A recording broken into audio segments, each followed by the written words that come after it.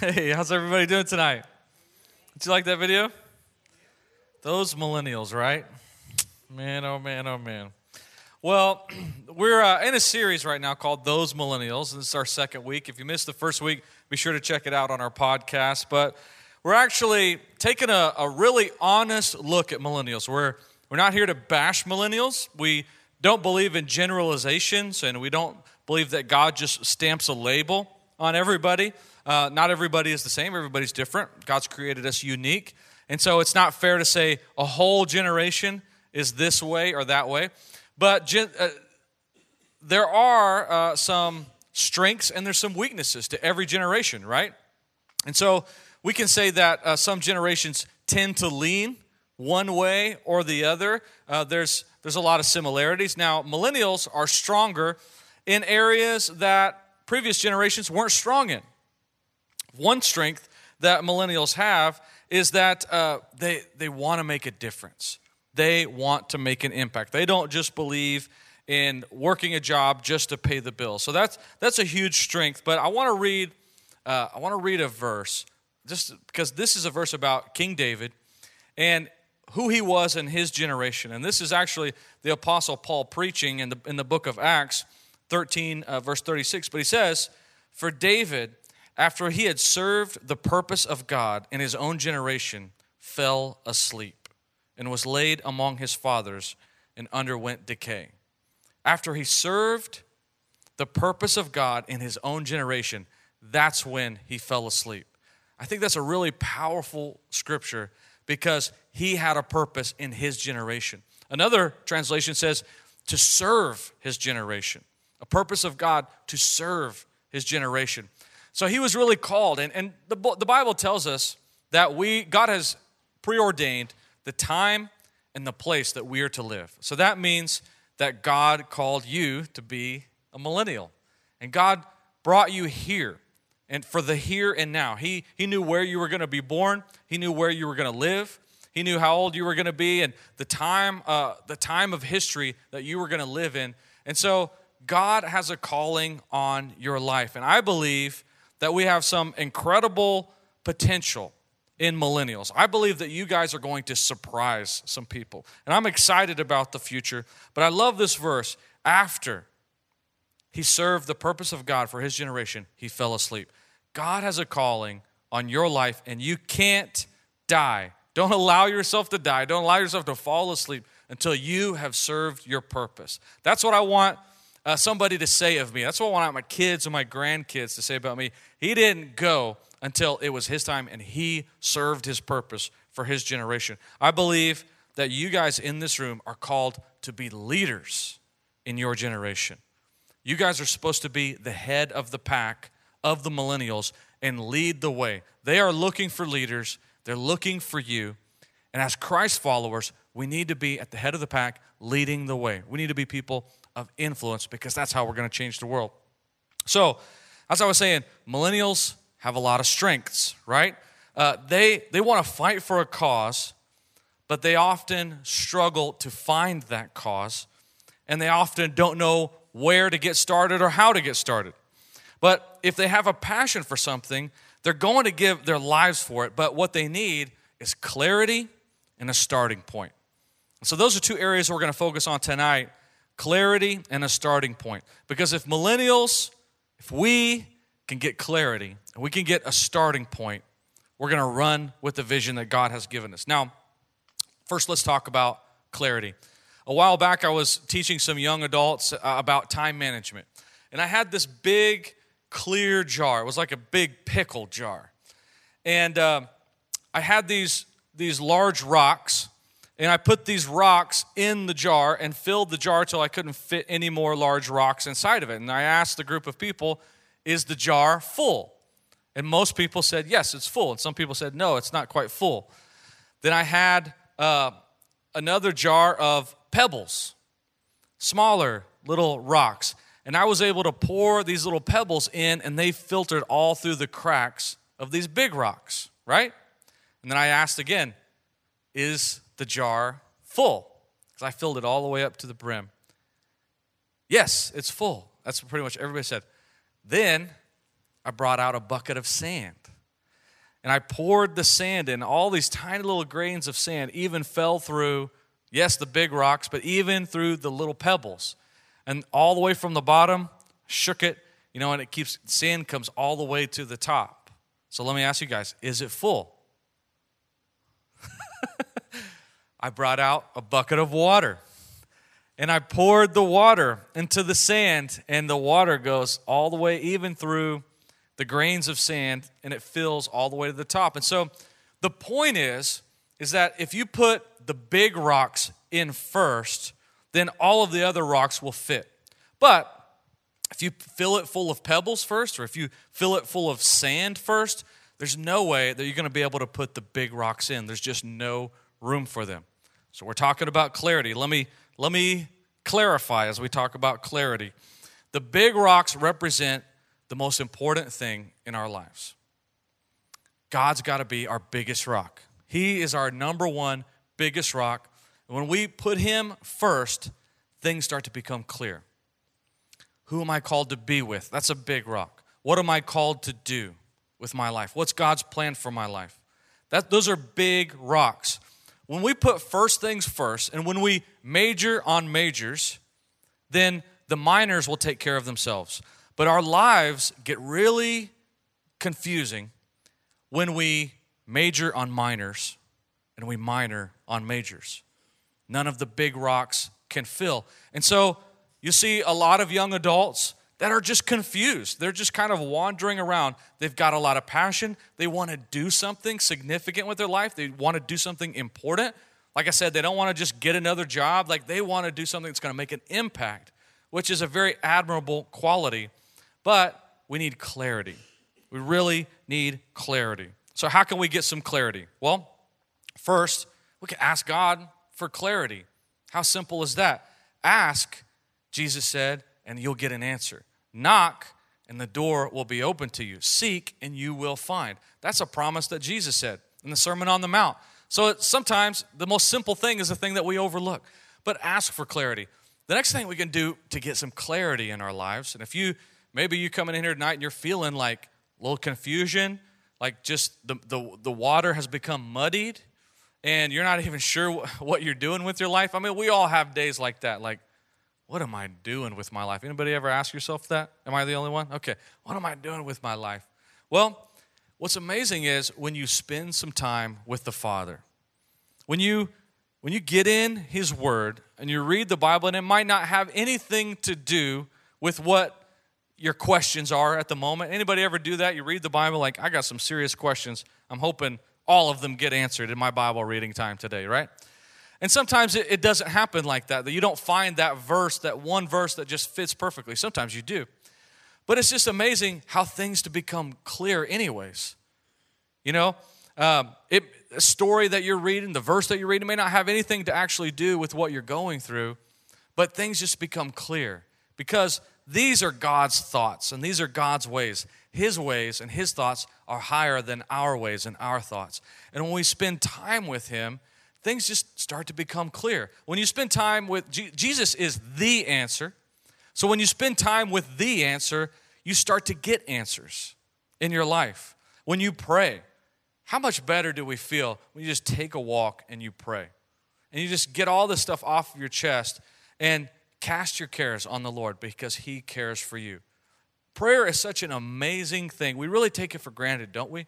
But it's this burden-releasing, chain-breaking power of God when we pray in the name of Jesus, the name that's above every name. There's power in that.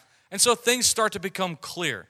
So this is a very simple solution, but if you don't have any clarity in your life right now, spend time with the Creator, and the creation starts to make sense. It starts to become more clear. So, millennials, they've got big dreams, but why do they struggle to get started? Some people say that millennials are lazy, but that's not true. I know that's not true. They're passionate. They're ready to give their lives for a cause, but they might just be waiting for the right moment, the perfect moment, their moment where the photographer sweeps in and the wind comes and it's blowing their hair and there's a beautiful skyline behind them. The perfect moment. And that often paralyzes people. Paralyzes us into doing nothing because we're waiting for the perfect thing. We're waiting for the perfect start, the perfect moment. It's all got to be perfect. Well, it just doesn't work like that. Honestly, perfect moments, they don't come around very often, and they're really overrated. Because an artist doesn't just create art in perfect moments. An artist gets up every day and creates art whether he or she feels like it or not, whether the moment is perfect or not. And God is the ultimate artist, but you're created in His image, and so you're an artist too. And it can't just be, you're not supposed to go out there and create and do things just when you feel inspired. You just got to get up whether you're inspired or not and make it happen. Start somewhere. So when perfect moments don't come, for a lot of young adults, it just becomes this thing where it's like, ready, aim, aim, aim, and we don't pull the trigger because the moment's not right, or it's just not perfect. But we've got to learn how to pull the trigger. We've got to learn how to get started, and a lot of times you just have to get going, right? It's very hard to steer a car that's in park.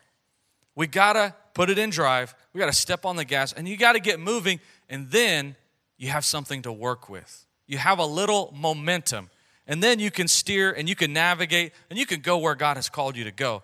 But we've got to get going. And a lot of times we're waiting for that special moment where God is wanting, we want God to speak to us, and we want this light to come down from the clouds and the sun, and we want to hear this voice, but it doesn't always work like that, does it? But you know what? God has already spoken to us through His Word. What are we doing with what we've already been given? We've got to take this. Another reason that we struggle to get started is we don't like small beginnings. This goes back to what I spoke about last week, which was the issue of pride and arrogance. Nobody wants a small beginning because what are people going to say? Like if I start really small with just what I got, if I want to start a business, say if I want to start a lawn mowing business, and all I can start with is a weed eater in one house, and it's a family member's house, my grandma's house, that's a small beginning.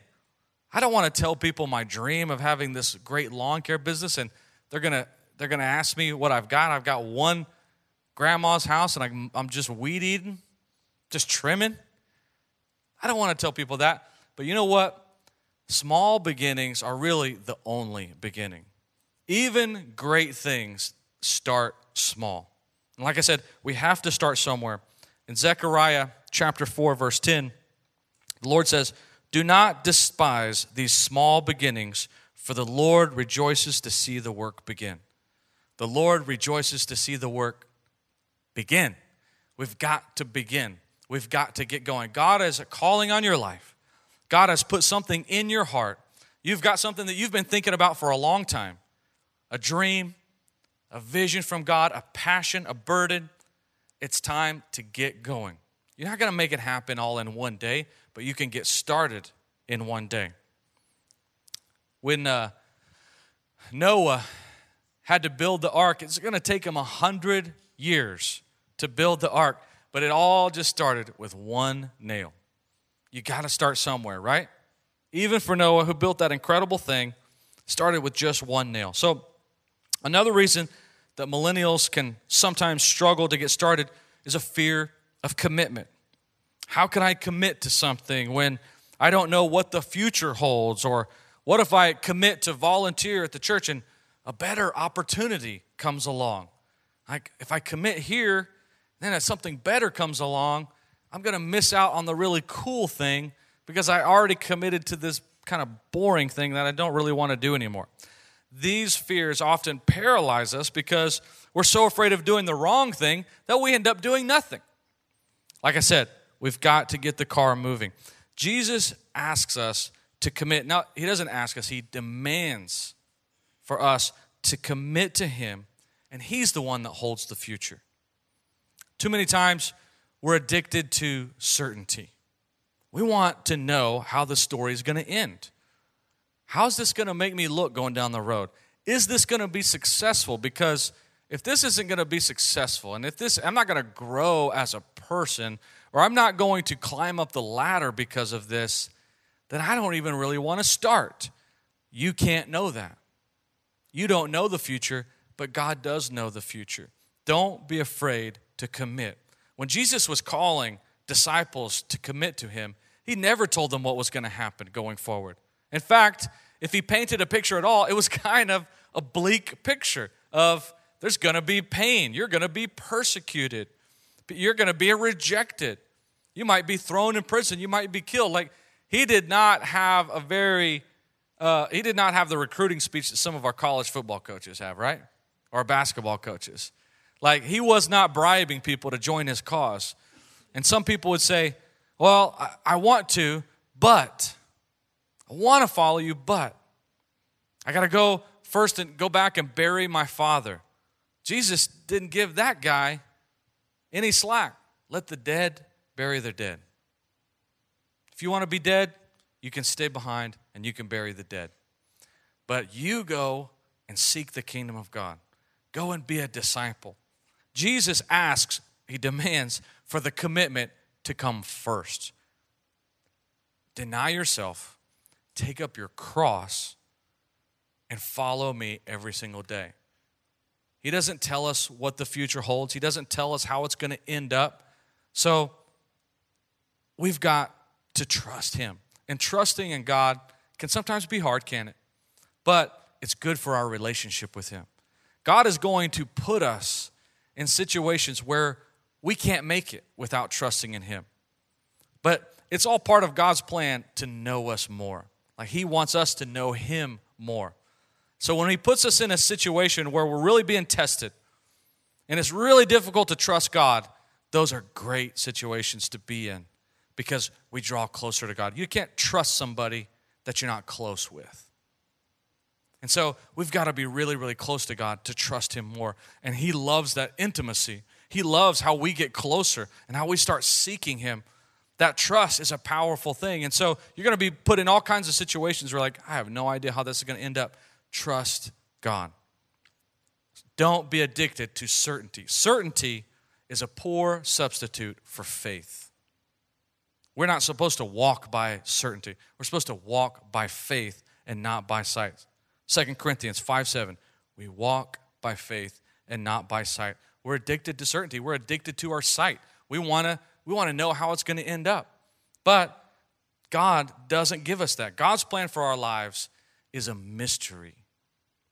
And we have to embrace that mystery. It's an adventure.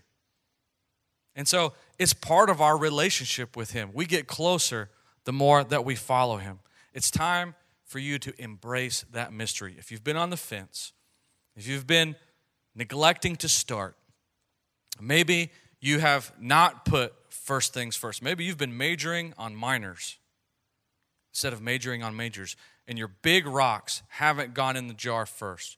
Your jar is just cluttered up with all kinds of sand and all kinds of pebbles, little things that really don't matter in the grand scheme of things. We've got to get that junk out of our lives. Dump your jar upside down. Do something drastic. Make a big change. But whatever you do, make room for the big rock, which is Jesus. He is the most important thing in our life. Make room for him. So now is the time to do that. I want to challenge you. Now is the time. In your relationship with Jesus, how is it right now? Is your relationship with the Lord, is it strong right now? Now is the time to seek him. Now is the time to pray. Now is the time to worship. Don't wait. Now is the time to get in his word, to make a commitment to get in the word and just read for 5 minutes. Start there. 5 minutes a day reading scripture. Now is the time. Don't wait for it. Whatever God's dream that he's put on your heart, now is the time. You don't have to achieve it one day, but you can start in one day. And let's not wait for that perfect moment, that special moment where it's like, oh man, I just love to, curl up with the Bible on a cold and rainy day, cuddle up in my rocking chair with a blanket. Like, if that's what we're waiting for, well, good job on spending one day a year with God, because Those days don't come around too often. But like I said, great artists, they do it whether they feel inspired or not. And so it's not about inspiration, but now is the time. Now is the time to read. Now is the time to listen. Now is the time to worship. Now is the time to obey. If God has been calling you to do something, and you've been putting it off and like making excuses and trying to justify it, now is the time to obey God. Now is the time to witness to somebody.